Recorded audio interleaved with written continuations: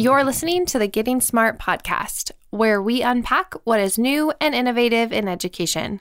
I'm your host, Jessica, and today we're bringing you an episode focused on project-based learning featuring Jenny Pieratt. We'll send it right over to Kelly on our team, who recently got a chance to sit down with Jenny and dive into project-based learning, best practices, and how to support every learner and every educator. Hi listeners, Jessica here. Before we get started on today's episode, I think it's important to note that this interview was recorded prior to the COVID-19 pandemic.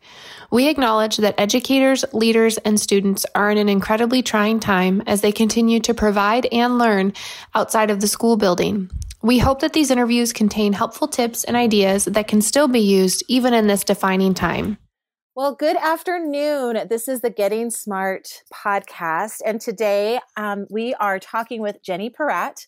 I am Kelly Nichols, Design Learning Manager. And Jenny is the founder of Crafted Curriculum.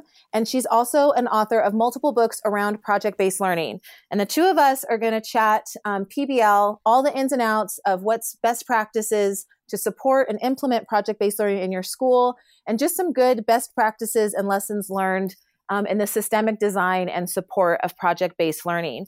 So Jenny, I'm really excited to have you here on our podcast. Thank you for having me. It's my favorite thing to talk about, PBL, so this is exciting.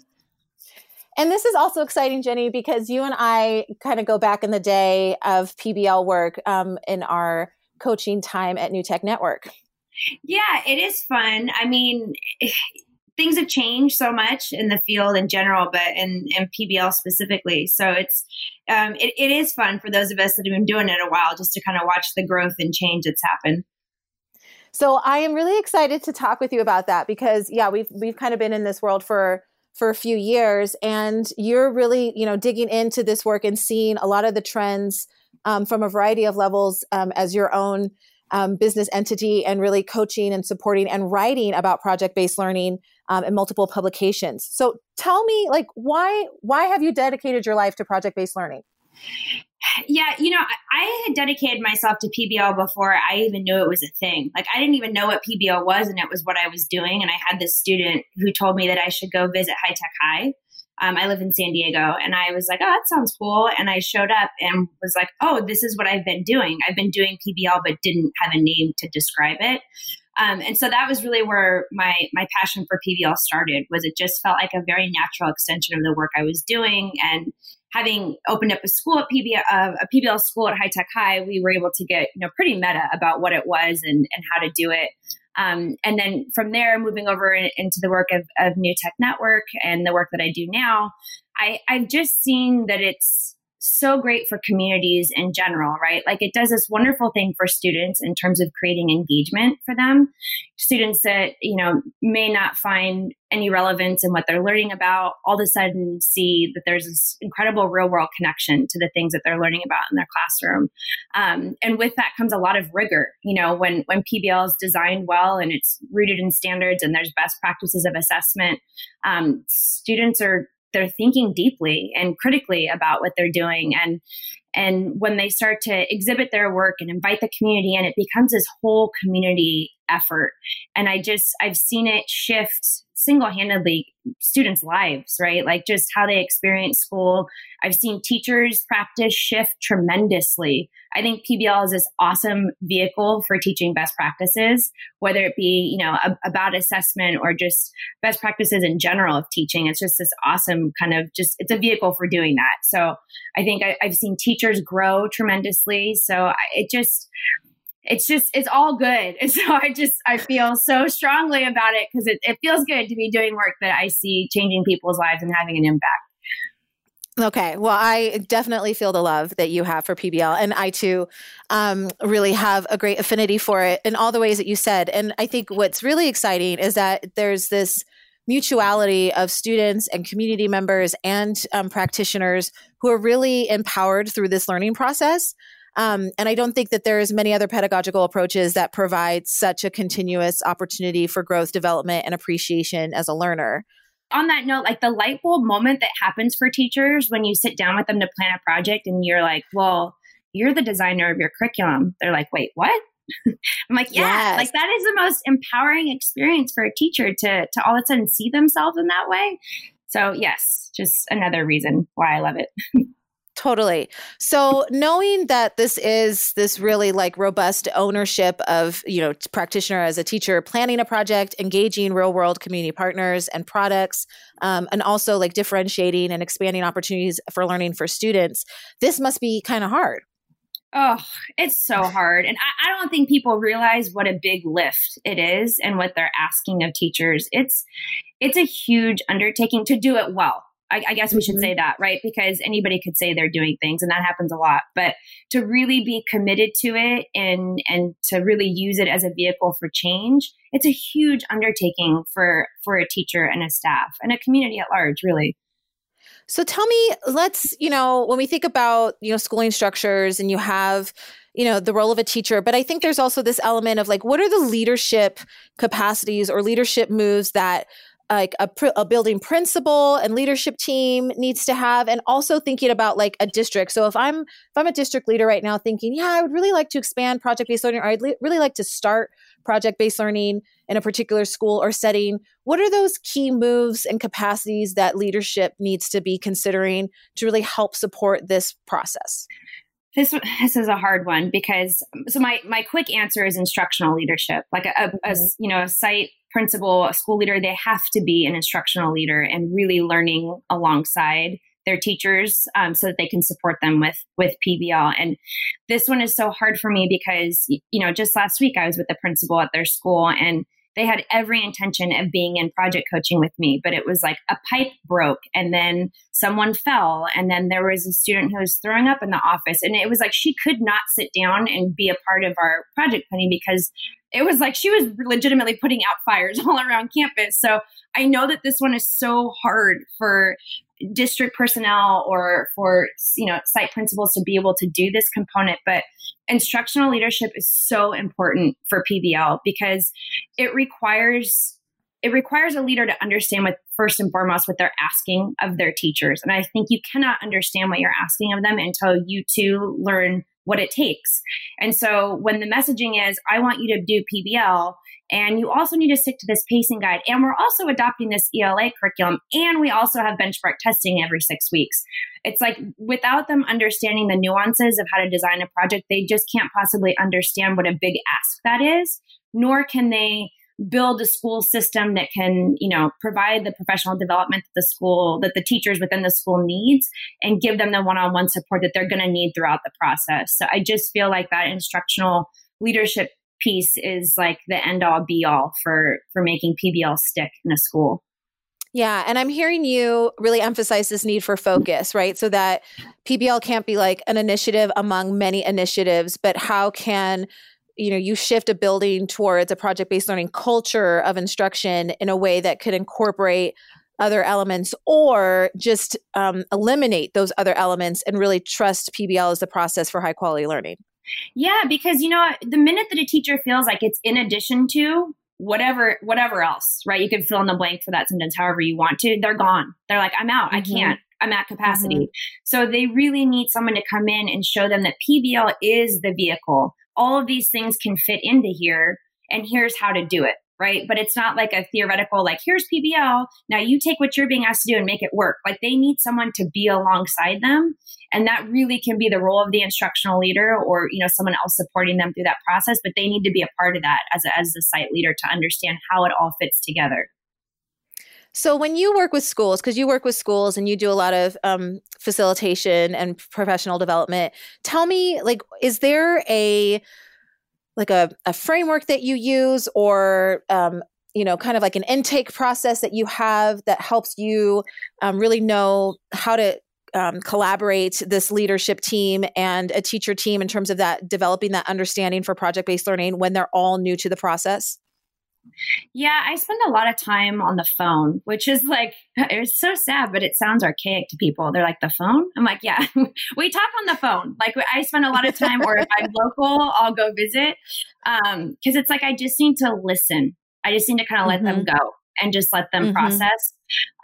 So, I mean, I always like have my general questions that I ask that can kind of pull some of this stuff out, but I rarely need to use them because they're usually coming to me at a point of frustration. Usually, like, we thought we had PBL or we thought we could do it, but turns out it's really hard. And so they kind of tell me their journey. I mean, everyone's got a PBL journey. It feels like at this point in the game, like PBL's been around long enough that people have been dabbling. So it's rare that someone doesn't know what PBL is, right? Yeah. Like they got baggage, I guess is what I'm saying. So spending time on the phone and just talking through it for me is so important to figure out, when they tell me like, oh, we just adopted Benchmarks Advanced, I'm like, great. Okay. Now I know that these are the key phrases that I need to be using when we talk about, different components of project design. Or when they tell me that they're using this assessment program, I'm like, okay, got it. So I need to be sure to build that in when we're talking about rubric design or their report cards or whatever it is. Like teachers, right? You remember when you would get stuck at a PD session when it had nothing to do with you. It's so frustrating. Like they have to feel like it's relevant to their context or they're out. Totally. So what are some things that you feel are commonly misunderstood or commonly taken for granted as people begin their PBL journey? That people can just figure it out. Like, I cannot tell you how many times I run into that. They're like, yeah, we were told to do PBL. And I was like, okay, so did you get like support or training? And they're like, no. Or they think that they can find examples on the internet and that's sufficient. Like, oh, well, I found this great project and then I ran it. So I'm doing PBL. And then there's always just the misunderstanding of what PBL is. So I always go in, to starting our relationship with the school and we focus on calibration because that piece of just even understanding what high quality project-based learning looks like I just don't ever assume anymore. Like it takes time and grounding and to be sure. Cause when you have a staff of like 40 teachers, maybe half of them were trained, but now you've got all these new hires and they're coming just again, like with different baggage and with different experiences. And it's like, you have to get grounded and calibrated because that's a really big assumption that everyone understands what it is and is therefore striving for the same goal. Yeah. So you talked about like the relevance of professional development. How does like high quality professional development for project-based learning, school communities and district communities look different from more traditional PD? Like what are those like essential elements or experiences or structures that have to be in place for it to be good for a PBL setting? In my experience, it has to be ongoing. And this is, having, come from different organizations and having different experiences where I was the person that came in and delivered the 2-day training and was out. I knew it wasn't sticking. And so for me in my work now, I know that it needs to be more of an ongoing relationship, a partnership. So to me, high quality professional development is about not throwing everything at the teachers at once. It's giving them a little, asking them to go practice, give a little bit more, ask them to go practice, like let them try it out. And so then those need to knows kind of organically come about for them and then have them run it, and then do a looking at student work and really reflect and refine and make that project better before you go on to the second one. So it's taking it really slow. And sometimes that arc of support, sometimes a school will fast track and say, we want to do that in 6 months. Others will say a year. Others will say like maybe 2 years. And I think that's really important for the leadership to be in touch with where their teachers are and what they're willing to commit to. So I just think there needs to be touch points over time that continues to build their practice as they can kind of handle it. And what do you think are the like mindsets and kind of not necessarily like an incentive, but like what are the common beliefs and mindsets that you think teams need to have to be able to really engage in this type of professional development, ongoing and continuous, and really be that learner-oriented self? What are some key identifiers and the way they need to think, what they need to believe to be successful at this type of professional learning experience? Well, and I got to be honest, it's rare that I'll go into a team where everybody's on board these days. Mm-hmm. And I think that's a really important piece to name with this kind of wave of PBL adopters. So, most of the time I'm working with, I've got 75% that are on board and 25% that are really reluctant. So I try to just focus on that 75% because I believe strongly that if they're already interested, like everybody will tell you yes, and they're like, oh yeah, PBL sounds great. Yes, I agree. It creates wonderful human beings. The students are thinking critically. They're engaged. Yeah. But then when it comes time to actually plan it and make it work for them in their classroom, that's where you'll lose that 25% in my experience. So I just focus on the 75 because I think that if that group and I can show the other 25% how it can work for them, then I'll get them on board eventually. And it honestly, like 99.9% of the time, that's how it works out. Because I have those touch points with them, I might not win them over right away, but over time, once they see their colleagues are doing it, then they're like, oh, it can work for my students. So I think, having a growth mindset is obviously really important, but even if the entire group doesn't have it out the gate, knowing that over time they can get there once they sometimes they just have to see it to believe it. Hey listeners, it's your host Jessica. I wanted to just take a quick break to share an important resource with you. Recently, our team launched the Getting Through microsite to support educators, leaders, and families on the path forward during this unprecedented and uncertain time. There's something there for everyone, whether you're just getting started with your transition to distance learning or you've had plans in place for a while and now have the opportunity to share your work and guidance with others.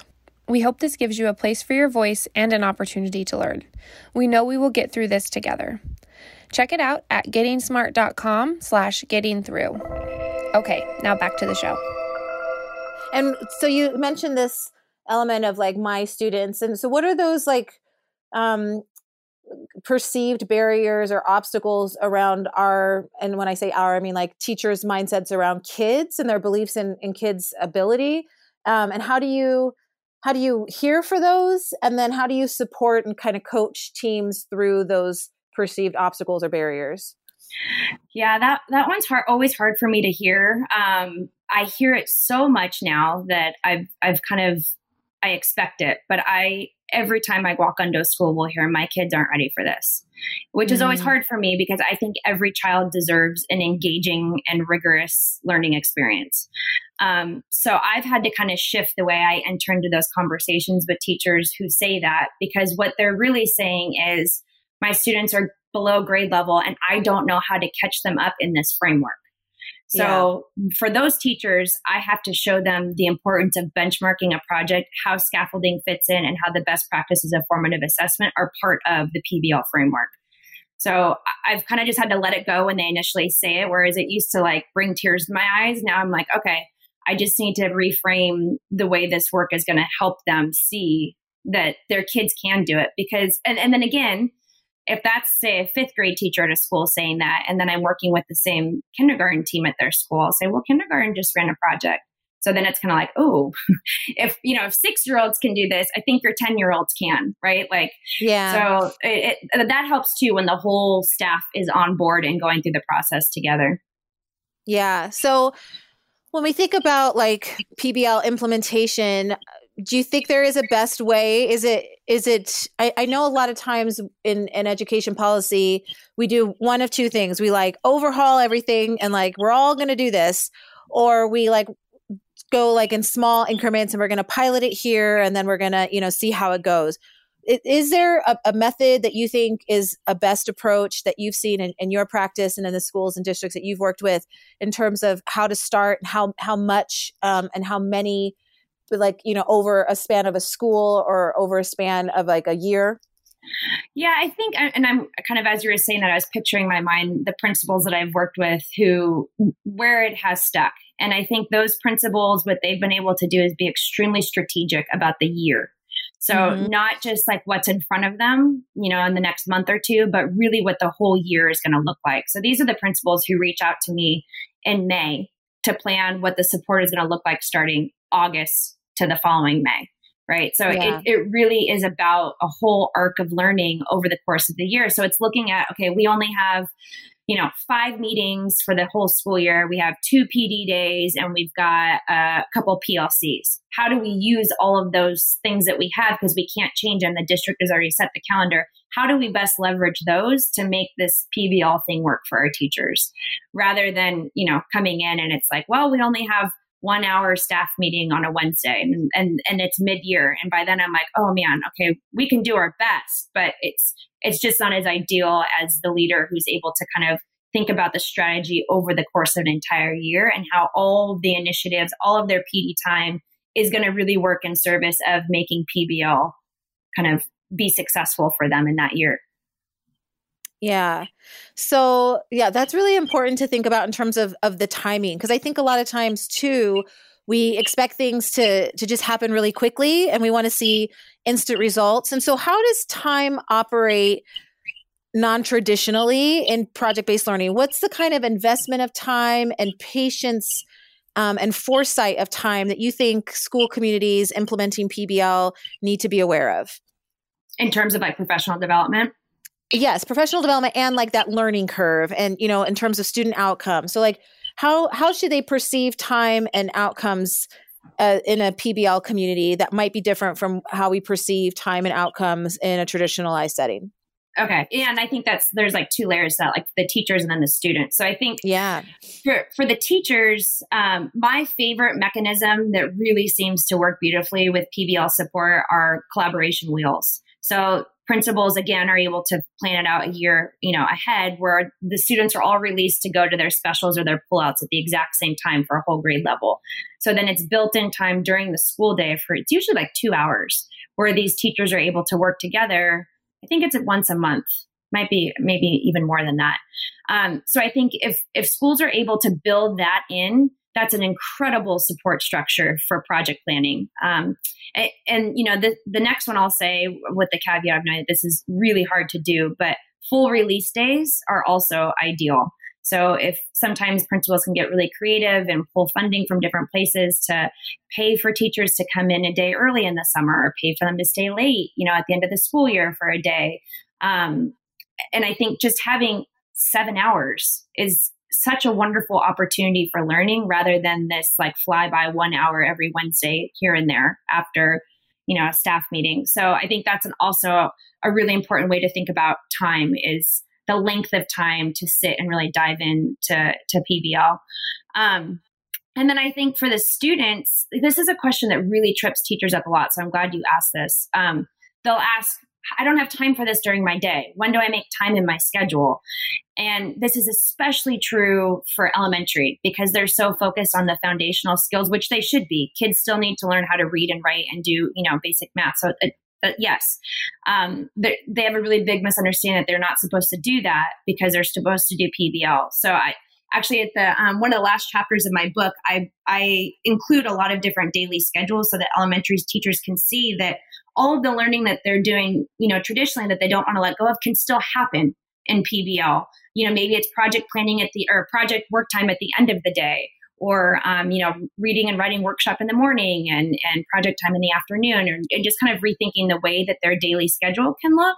And also thinking about, if you want to dedicate your ELA minutes from your day to the project because kids are learning informational reading or writing, you can do that. So it's also rethinking your minutes and how you use those traditionally to make them work for the project that students are working on. Okay, so that's really great. So you talk about giving some examples in your book. You want to tell me about the books that you've written and kind of like what's the impetus of these resources and what you hope for them to be in terms of a useful resource in the field?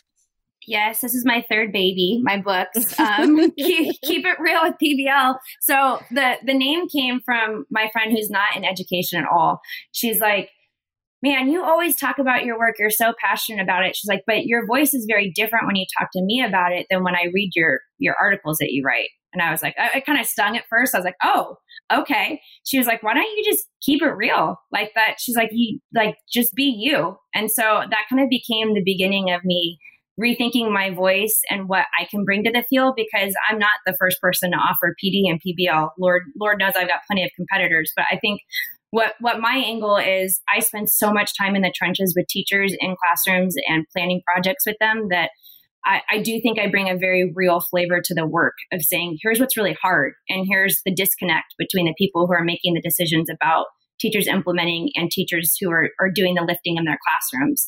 And so the book is really designed. I have like these real talk sound bites all throughout the book where it's, so you can kind of hear my sass come through about like, for example, people always say PBLs, and I don't know where that came from. And so I call out right away, like PBLs isn't a thing.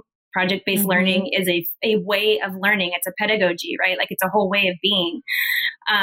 So the book is just a step-by-step guide to walk teachers through how to design a project in a very realistic setting, dealing with standards, dealing with assessments. And it's just trying to call out that being really theoretical about PBL isn't helpful for teachers, in my opinion. So the two books are broken up, one by elementary, one by secondary, because every teacher will tell you they hate hearing examples that don't apply to them. So I heard that loud and clear. So we tease it out into two books, and there's really practical examples and resources in there for teachers in a way that I feel is pretty helpful for them, whether I'm there working with them or whether they're on their own and never get a chance to work with me. So this is really great about the practicality of your books, right? Is that this is for a teacher who might not be like in that perfect setting for project-based learning, right? And so I think we see a lot of examples, and you brought up High Tech High, and there's all these different waves of charter schools and private schools and independent schools and opportunistic schools that have these amazing settings and amazing contexts and might not have to, I guess, conform or be compliant to many of the different systems that exist. And your book is like, no matter where you are, what you're doing, like, here's the way, here's a roadmap for you to find success and, implement project-based learning in your practice. Yeah, because I felt like that's where the gap was in our field, right? Like, and I've heard Larry Rosenstock, the founder of High Tech High, talk about this many times. Like the conditions at High Tech High, they rarely can all exist together anywhere. Like it's right. very rare. And even when I was at New Tech, a lot of those schools had really wonderful just autonomy to create things. Not all of them, but some of them did. But I think now the schools that are looking to adopt are much more of your traditional comprehensive, middle school. And that looks very different from, the setting at High Tech High where there's only 50 students that you're responsible for and you're functioning in a team and you have a common planning time every day and you meet every morning for professional development and you have full release days. Like no one has all that. So the more that I continued to do my work and the more I kind of got away from that and saw the reality that people were really facing, I was like, man, there aren't a lot of resources out there for those people. And there's enough of them now that they really needed it. And so I think that also feels really good to know that those people are finally, kind of getting the help that I think they've been asking for. And I think it really exemplifies your belief that PBL is for everyone, right? That you don't have to have a specialized context. You don't have to have a specialized type of student, that all kids can be successful in project-based learning and all teachers and all school structures can have success in project-based learning.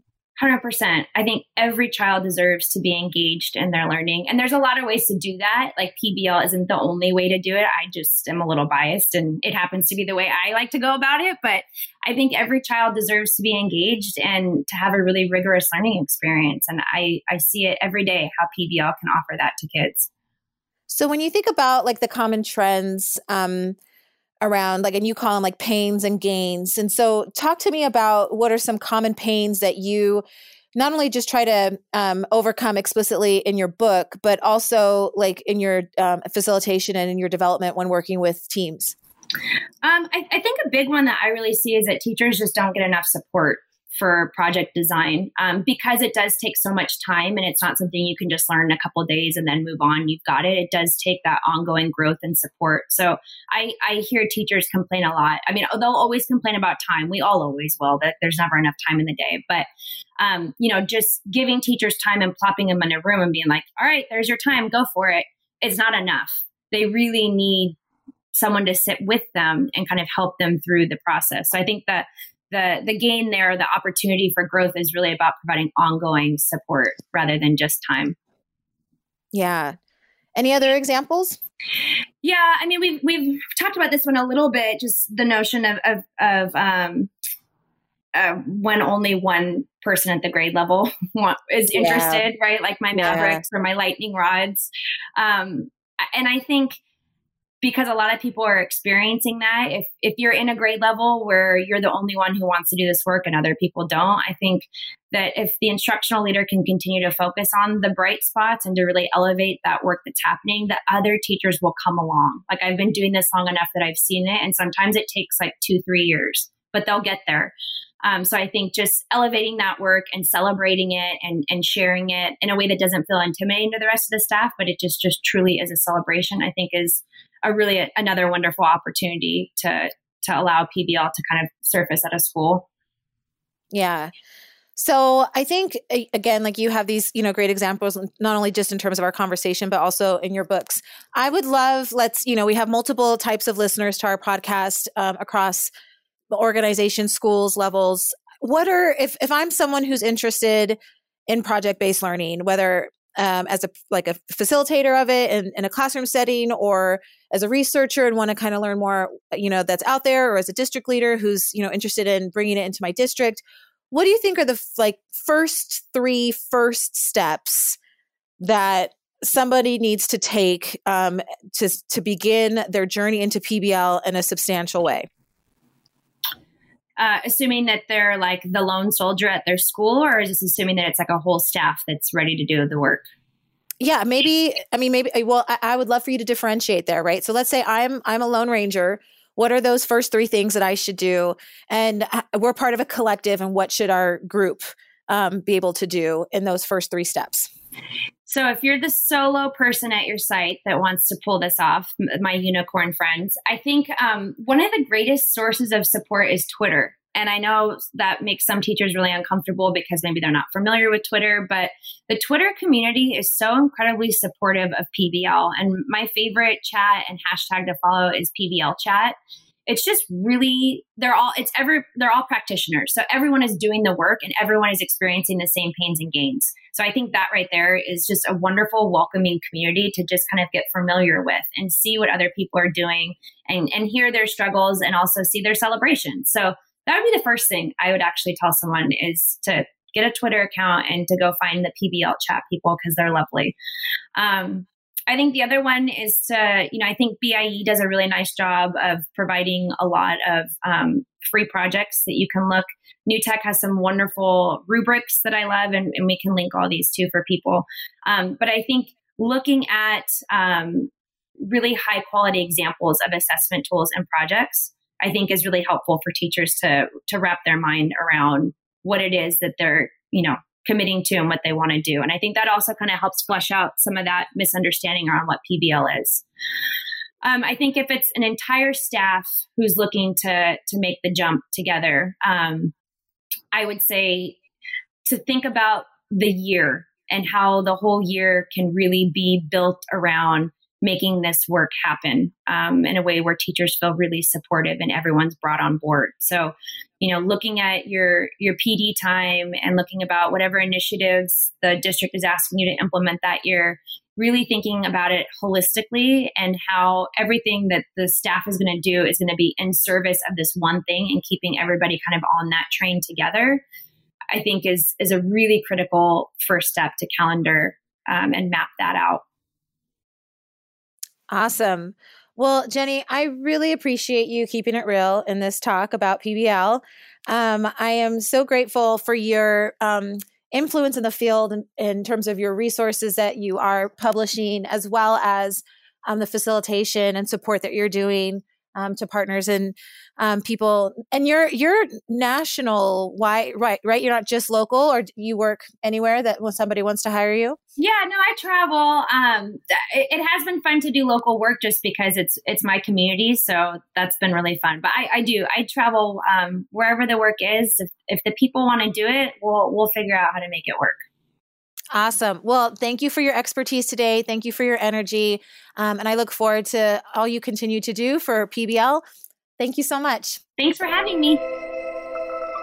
A big thanks to Jenny for taking time to join the podcast this week. We appreciate her commitment to project-based learning for every learner. For more on PBL and all things innovations in learning, be sure to check out our blog at gettingsmart.com. And before you go, don't forget to hit subscribe and leave us a rating. That's it for today, listeners. For the Getting Smart podcast, this is Jessica signing off.